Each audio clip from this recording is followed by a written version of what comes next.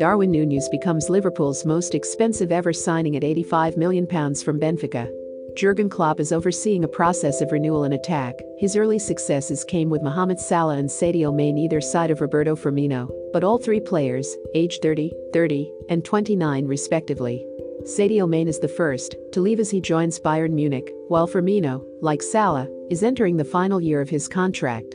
Liverpool supporters still hope to see Salah sign a new deal, but Firmino's days are surely numbered. The players charged with taking on the mantle are on average 6 years younger and, as happened with Salah, Mane, and Firmino, Liverpool will hope they will hit their peaks while at Anfield. It is what caught the eye of Klopp, who marveled at his physical strength. After watching his tough battles up against Ibrahima Koné during last season's Champions League, Darwin Núñez showed his goal threat across those two games against Liverpool, scoring in each of them and attempting more shots, 6, than any of his Benfica teammates, while there was also evidence of qualities that will add a different dimension to Klopp's attack. Nobody won more than his 6 successful aerials, while only one player, Benfica fullback Gilberto, won more duels in general, 15. Very direct, quick, tall, and strong was Virgil van Dijk's glowing verdict. Quite difficult to play against, he added. Klopp, like Pep Guardiola at Manchester City, has never previously been able to call on a player in the mold of Núñez during his time in the Premier League, but, like Erling Haaland at City, the Uruguayan will provide a focal point at the tip of his attack. Núñez's link-up play is an area of his game which requires improvement. He completed only 57% of his passes in the Champions League last season, but his physical stature makes him an effective outlet for long passes. That is sure to be useful to Liverpool. Klopp's side have averaged roughly 63% possession in each of the last 3 Premier League seasons. But they like to mix things up on the ball, going long as well as short, and they remain at their deadliest when springing forward at speed. They made more direct attacks than any other Premier League side last season, while only Wolves made more fast breaks.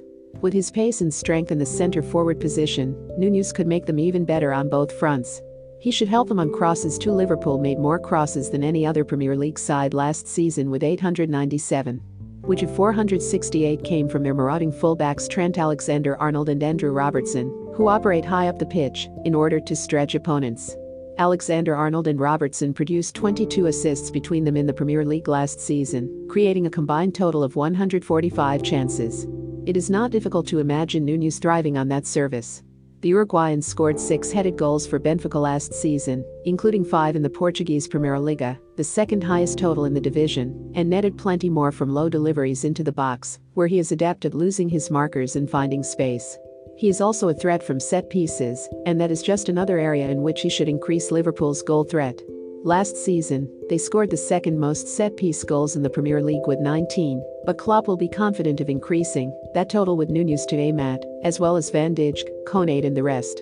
Núñez is not just a focal point, either. Klopp likes his forwards to interchange positions and pop up in different zones in order to flummox opposition defenders, and that comes naturally to Núñez, who likes to cut inside from the left and drop deep to create space for teammates further forward. It remains to be seen how Klopp will accommodate 2 players who like to position themselves in left-sided zones in Núñez and Diaz. But the Uruguayan's willingness to drop deep when playing as a central striker should be another asset in a team in which the wide forwards are asked to make diagonal runs towards goal.